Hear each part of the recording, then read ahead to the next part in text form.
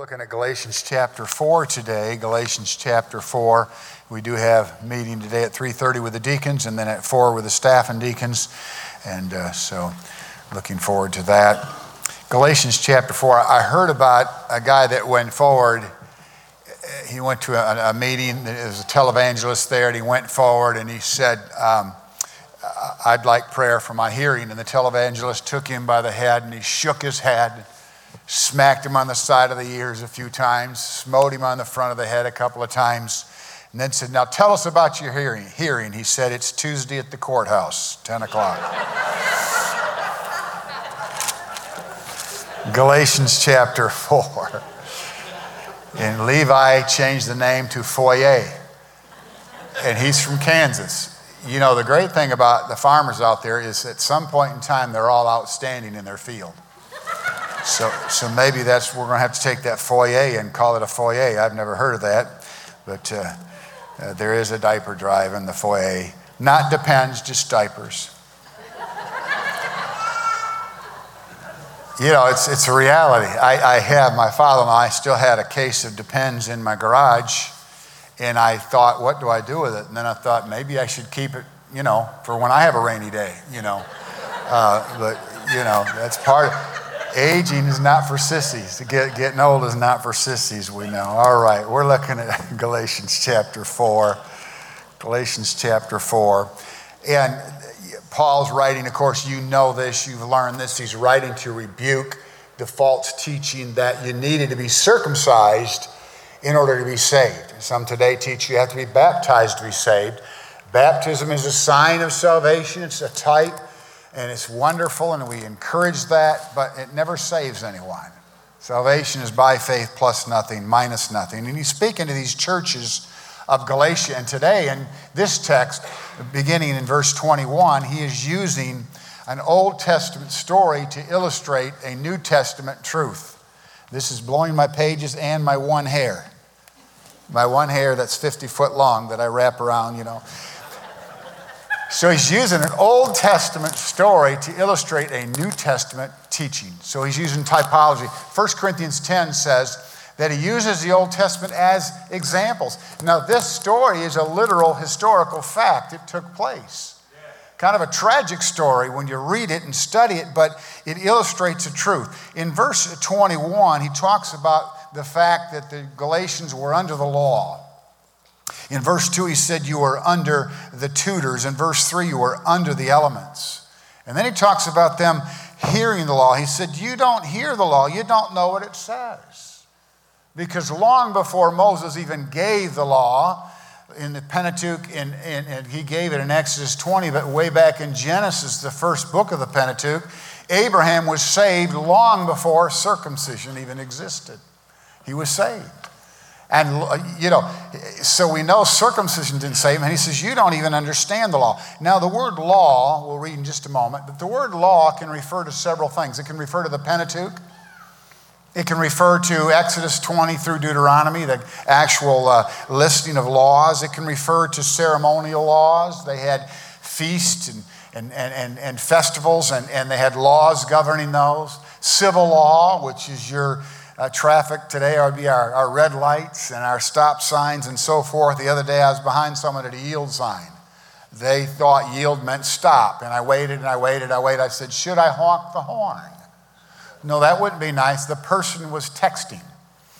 And so I just waited patiently. Not really, I was impatient, but I didn't display it. You know what I mean? Like, come on, you idiot. But they didn't hear me. But, the civil laws. And then there's the judicial laws and the moral law. Did you know everyone's born with a conscience? The grace of God hath appeared to all men. John says everyone's born with an inner light. What is that? It's our conscience which tells us right from wrong. You have a moral law within you. Even children, before they're saved, they know right from wrong. And I told you the story about Dennis Rasmussen, who's on Discovery, and he's a big monkey guy, and he was telling me how the monkey rips off the head of another monkey and eats the brains and throws the skulls down. And I'm like, what happens? The mother gets upset for a moment, then it's over. And I thought that wouldn't happen in society where there's moral law. But that's the difference. We have a conscience. We have a moral law within us. And so the moral law. And we see all these. So when we say law, we have to look at the context. And context always tells you what the law is talking about. Context is the difference maker in everything you study. Now let's stand and read verse 21 and the first part of verse 22. It says here, "Tell me, ye that desire to be under the law, do you not hear the law?" I mean, we said earlier, obviously the law said Abraham was justified. You that want to be under the law, for it is written, Abraham had 2 sons, the one a bondmaid, the other by a free woman. But he who was of the bondwoman was born after the flesh, but he of the free woman was born after promise. Let's pray. God bless us as we take a look in your book for a walk in this world that will understand what you're saying to us from Galatians chapter 4. Be with us now. Speak through me. Hide me behind the cross. Help hearts to be open to the Holy Spirit and the message for each person in a unique and different way. Bless now in Jesus' name. Amen. Thank you. You may be seated. Here, he says Abraham had 2 sons. Now, he had 6 more with Keturah, another wife. But the 2 in view here, the 2 in mind, the 2 sons are Isaac and Ishmael. Remember, Ishmael was from Hagar, the handmaid that Sarah said, "Go sleep with my maid and have a son since I can't give you one." He shouldn't have listened to her, but he went and had a baby with Hagar, and the baby's name was Ishmael. Now in this text you say it says Agar, the H is not there. That happens when you translate from Greek to English. It's different than translating from Hebrew to English. So in the Old Testament it's Hagar. Here the H is not present, it's Agar, same person. So we have 2 sons here, Ishmael and Isaac. And one was born of a bondwoman, Ishmael. The other of a free woman in verse 22. In verse 23, one was born after the flesh, the other after the spirit. Verse 24, one was a type of the old law, the old covenant. Of course, with Isaac, grace is in view, grace is in mind. Verse 25, one represents Mount Sinai. Verse 26, the other, Isaac, Jerusalem.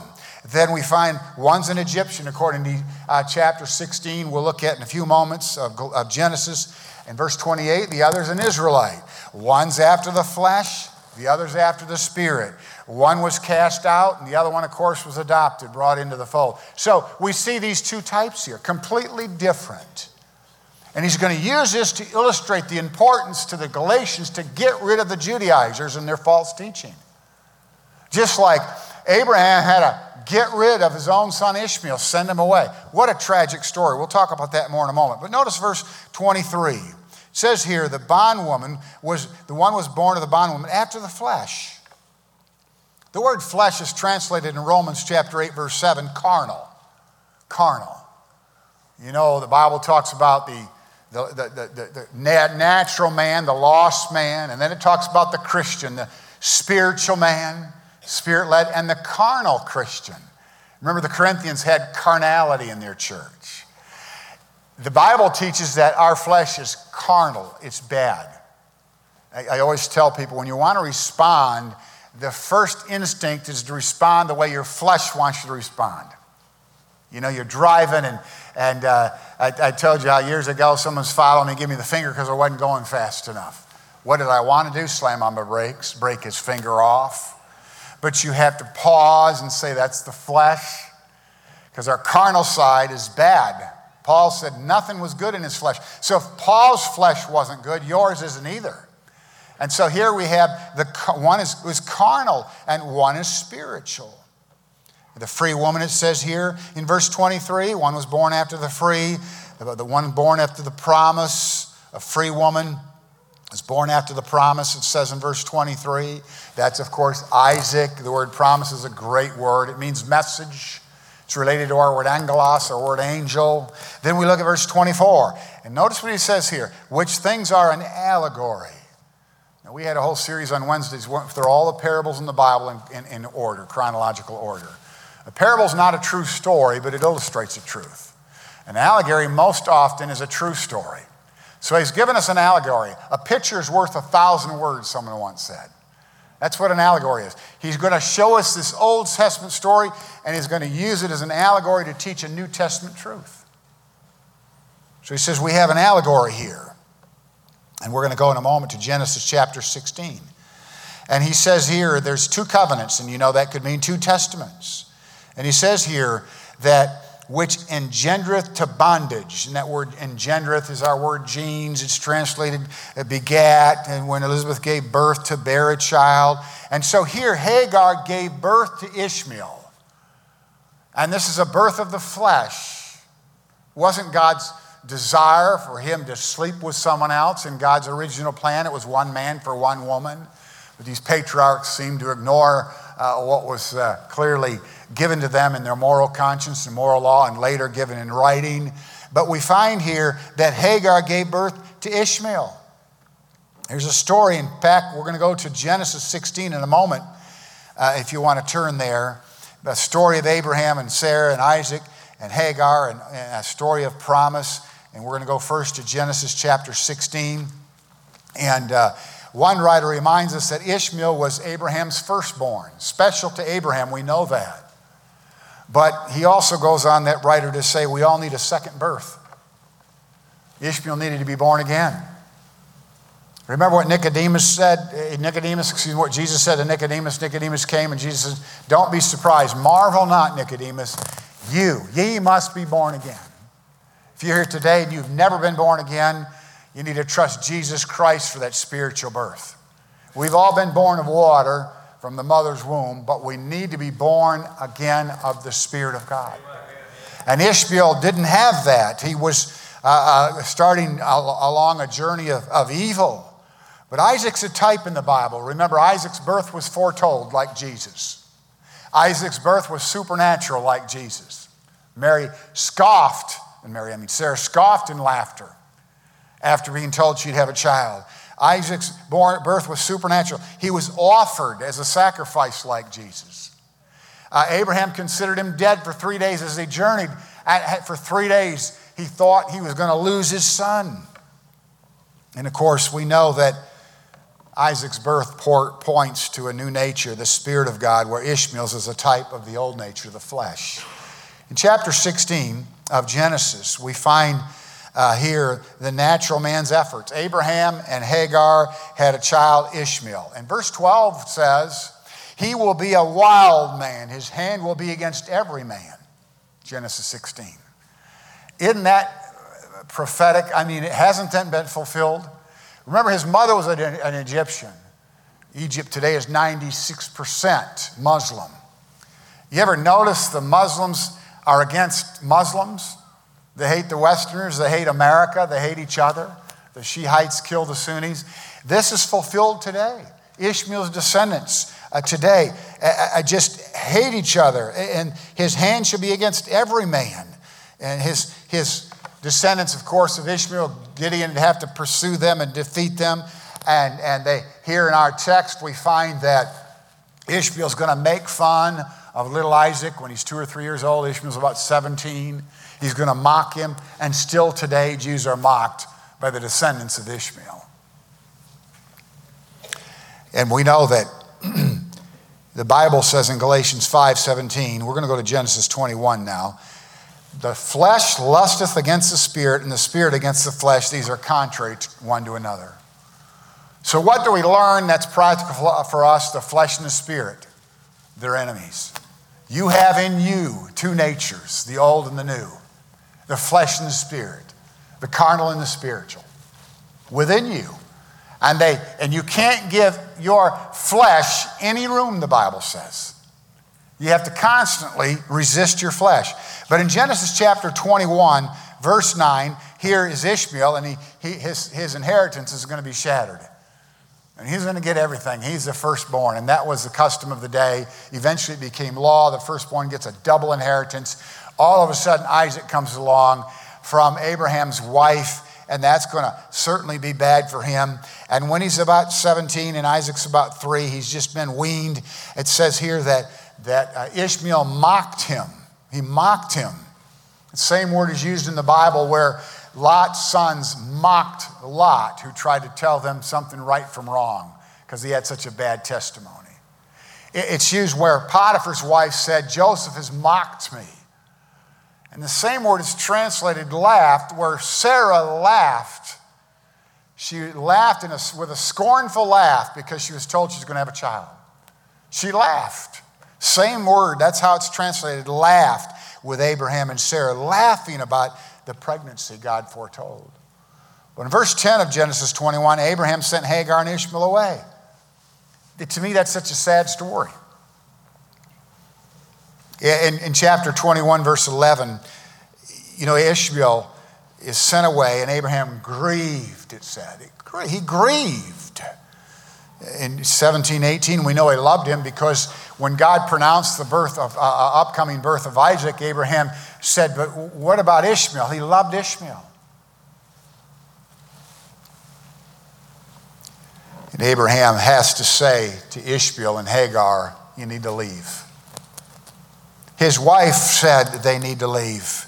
In verse 12 of Genesis 21, God said, listen to Sarah. Shouldn't have listened to her the first time when he slept with their handmaid, but now she said they have to leave, and you have to tell them to leave. And God said to Abraham, you have to do that. Certainly for Abraham, that's hard. He loved this boy. All of a sudden, he's got to say, you've got to leave. Go out into the desert, you and your mother. Just leave. You can't be part of our family anymore. What a hard thing. I think it's a sad story, but folks, there's no easy remedy for sin. I think of all the people I know and that you know and people in our world that have done some terrible things and then they want an easy way out, and there's no easy way out. When we sin, we reap what we sow. So now he's got to tell a 17-year-old son who he loves, you've got to leave. That's hard stuff. To me, it almost seems unfair. But God in his foreknowledge knew that if Ishmael had stayed, it'd be tragic for Isaac. Might have another Cain and Abel situation. I don't know what God knew. He said he's got to go. And no doubt that broke the heart of Abraham. In verse 16 of the text, it says, Hagar says, please don't let my son die. But remember earlier in chapter 16, verse 10, God told her, your son will live and he'll become a nation. And so here, back there in Genesis 21, verse 18, he promises Hagar, and I'm not even there, I'm just, let me go back and share what he says in verse 16, chapter 21, verse 16. Or actually, we're in verse 18. Sorry about that. But it says here, I love this passage. Arise, lift up the lad and hold him in thine hand, for I will make him a great nation. God had promised that way back in chapter 16. Now he says it again. He's going to be a great nation. It's a big nation because we know the Ishmaelites would outnumber Israel. Today they outnumber Israel. Israel's surrounded by 5 million Arabs all around them, most Muslim. Many of them descendants of Ishmael and no doubt Esau, and people who were supposed to be driven out of the land. There's descendants of Philistines and Canaanites all mixed up together. And still today, it's still a problem. But here it says in verse 21:18, I will make him a great nation. So God promises Hagar it's going to be okay. Then the provision, next verse, and God opened her eyes, verse 19, and she saw a well of water. And she went and filled the bottle with water and gave the lad drink. So they're about to perish. She cries out, and God said, it's going to be okay. I'm going to take care of you. That's what I love about God. Here the family had to be divided, yet God still takes care of Ishmael and Hagar because that's God. You know, God loves all people. When as a kid, I learned the song, red and yellow, black and white, they are precious in his sight. And I knew when my wife wanted to adopt, and we got a little Filipino girl, and I remember when I grabbed her and held her in my arm, I didn't think one thing about her looking different than me. I loved her, still do. That's what dads do, and that's what the Heavenly Father does. He loved Ishmael. He loved Hagar. Do you know God still loves all the people of the world? He died for all the people of the world. Here's a tragic situation, and Abraham has to reap now. He had sown some things. He's got to say goodbye to his son to protect the child of promise. What a tragedy, yet that's just the results of sin. There's no easy remedy. There's no easy remedy. I don't know how many times I've heard sad stories. I had a friend who I knew well in high school, and she was dating a guy that wasn't good. Her parents were Christians. And they said, well, it's okay. She's a good girl and she'll make, the right decision. And they didn't pay attention to what Scripture says. And the good girl married this good boy, and it ended up being so tragic, I can't even go into it. We have our program online a little bit, or on our website. But you think of tragedy after tragedy. Why? People ignore the principles of God's Word and don't realize you'll reap what you sow. I don't know how many times I've quoted to my kids, be sure your sin will find you out. You can hide it from Dad, but you can't hide anything from the Heavenly Father. His eyes are in every place, beholding the evil and the good. And He will expose us. I've been exposed. All of you have been exposed before when you got caught, when your dad caught you, your mom caught you, maybe a boss caught you and you're embarrassed. Let me tell you, just don't sin. That's the key. Abraham, now he's done this and now he's got all this to answer for. Back to our text, verse 25. We know that Hagar answers to Sarah. Here we have Sinai and Jerusalem, and we know that she's the mother. Hagar and Sarah. Sarah's the mother of the Hebrew people, and the Bible says the mother of us all in verse 31. We're not the children of the bondwoman, but of the free. He says to the Galatians, Gentiles, you're children of Sarah by faith. Remember Romans 4:21, we're all children of Abraham by faith. We're part of God's family. We're not chosen collectively like the Jews, but we're part of the family of God individually by our faith in Jesus Christ. I'm so glad He didn't just save me, He adopted me. He made me a part. So he says here in verse 25, and for this Hagar is Mount Sinai, answereth to Jerusalem. Sinai answers to Jerusalem like Hagar answered to Sarah. But Jerusalem, which is above, is free, which is the mother of us all. Abraham searched for that Jerusalem, that new Jerusalem.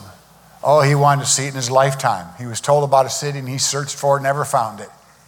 Never found it.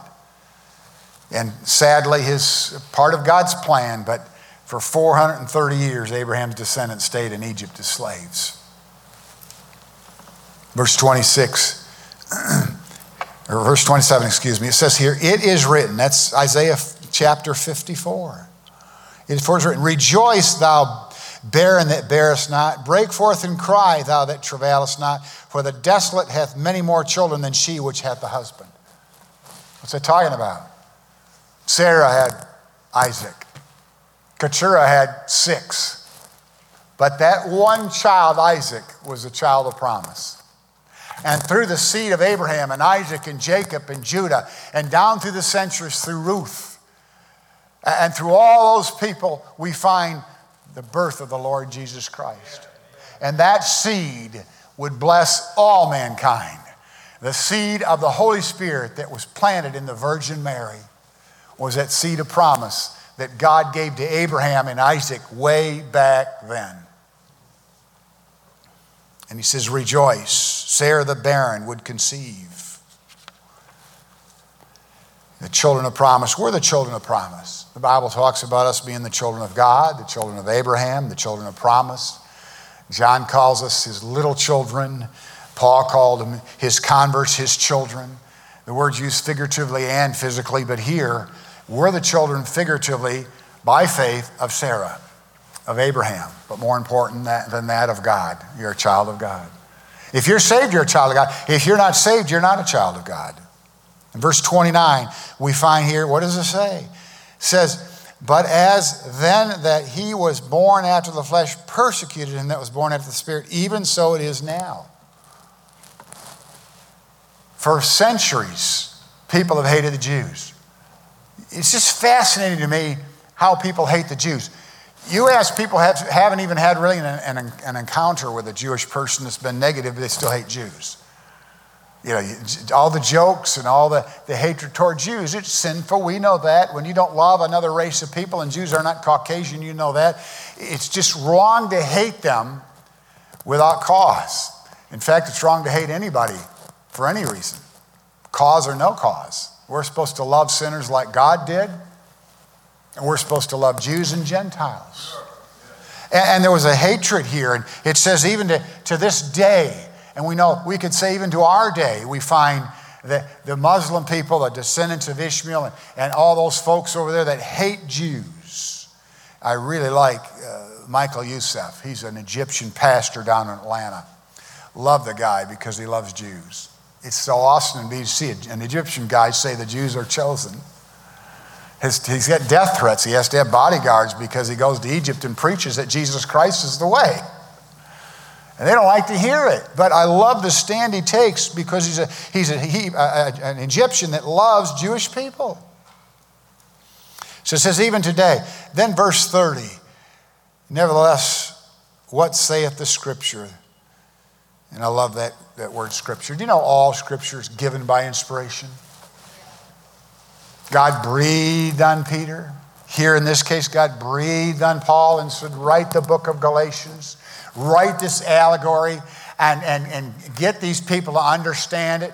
Just as Abraham was supposed to cast out Ishmael and Hagar, we're to cast out the flesh.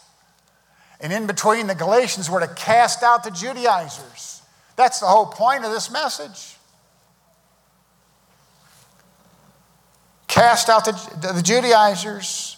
Abraham's obligation, God said, was to cast out Hagar and Ishmael. Hard thing to do. Paul wants these Galatians to understand they've got to cast out the Judaizers. The doctrine's false. Don't let them in the church. Get rid of them. Put them out of the church. Do what you got to do, but they can't be part. Would it have been okay for Abraham to say to God, well, I'm going to allow Ishmael to come back into the fold? Of course not. God said cast him out. Sad story, but he had to do it. And he's saying to the Galatians, you can't allow the Judaizers in the church. And he's saying to us, you can't allow your flesh to have any room at all in your life. We can't allow our flesh to have any room. We're free.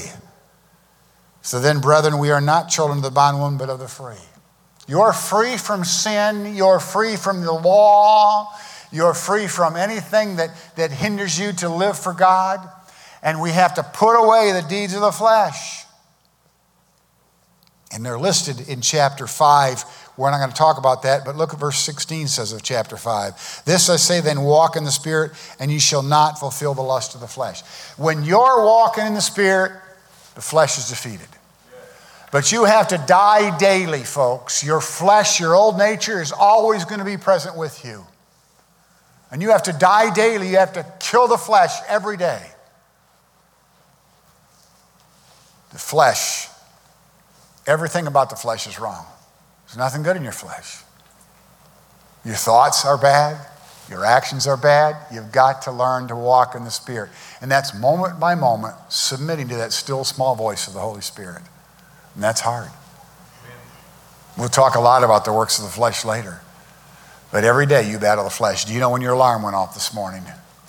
You may want to sleep in. I'm usually an early riser, but after my vacation, I'm out of sorts. Vacations don't help me. They hinder me. I'm tired afterwards.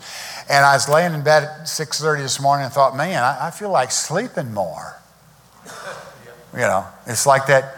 You know that story about the lady called down to her boy, and I've told you this joke, and said, you need to get up. It's time to go to church. I don't want to go to church. You need to go to church. I don't want to go to church. On and on it went.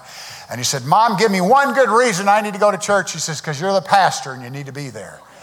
You know, I have the same rotten flesh as you have, as Paul had, and we have to kill, mortify the deeds of the flesh. Die daily. You're going to battle it the rest of your life. The impatience. I thought with trials I'd be patient. Still battle with patience. I'll tell you, I can't believe how ugly I can be sometimes, or how ugly I want to be sometimes. If I was as ugly as I wanted to be, as mean as I wanted to be, it'd be an embarrassment to everybody. If you knew my flesh and the weaknesses in my flesh, you wouldn't want to have anything to do with me. And the same if I knew yours. I'm so glad we can't see each other's hearts. Someone said, well, he's got a good heart. Well, the Bible said all our hearts are desperately wicked. There's just nothing good. I'm thankful for that new Dan that's always after old Dan. Amen. Now, you shouldn't do that. You shouldn't say that. You need to confess that. It's so good. And we have to get away, get rid of the deeds of the flesh. So Abraham's sin with Hagar was costly, as sin always is. He had to get rid of Hagar and Ishmael. What a tragedy. It's a result of sin. And the Galatian sin was accepting the Judaizers and their false doctrine, and that was costly. It harmed the church. Paul said, you're not hurting me, you're hurting the church by accepting this false teaching. False teaching is serious. Peter talks about false doctrine killing the church. Persecution actually strengthens churches.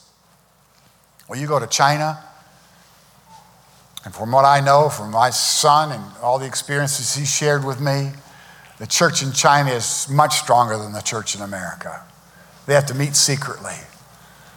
And he said, Dad, almost every time, and I know I've told you this at least a Sunday night or so in the last couple of years, almost every time we have church, some Chinese person will stand up crying and say, thanks for telling me about Jesus. And then we're closed down. 3 times they move their church, And they meet secretly, and they just love to get together and study the scriptures. And they love to secretly witness and pass out literature. And they kind of sneak around all they can in the communist government to try to evangelize their friends and neighbors. Always new people getting saved. Then they're closed down, have to relocate. It's amazing how strong that church is. My son said truthfully when I come home and I'm in a church in America, I'm kind of embarrassed because the American churches just aren't as spiritual as the Chinese church. You know why? Because they're persecuted. You know what our problem is? We have everything given to us. We take it for granted. The World War II generation, the World War I generation made it easy for us. And now we're a lazy generation, doesn't appreciate what we have. And I know they pack all these people in these rooms and have church, and I thought, wow, that's so awesome.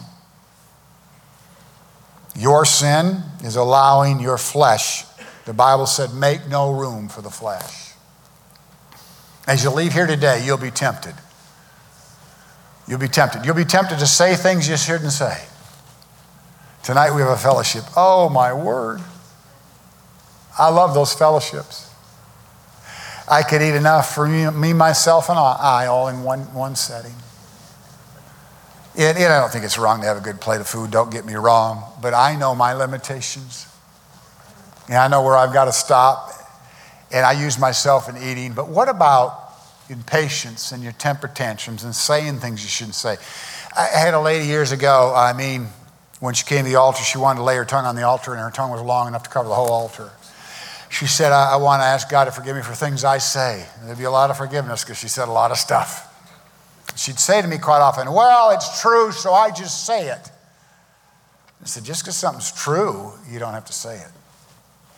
We all said everything that came to our mind, just because it's true, we'd offend a generation of people. We have to learn to control our tongues, control our bodies, control our attitudes. The flesh, the immorality is all of the flesh, and we'll talk about that more later.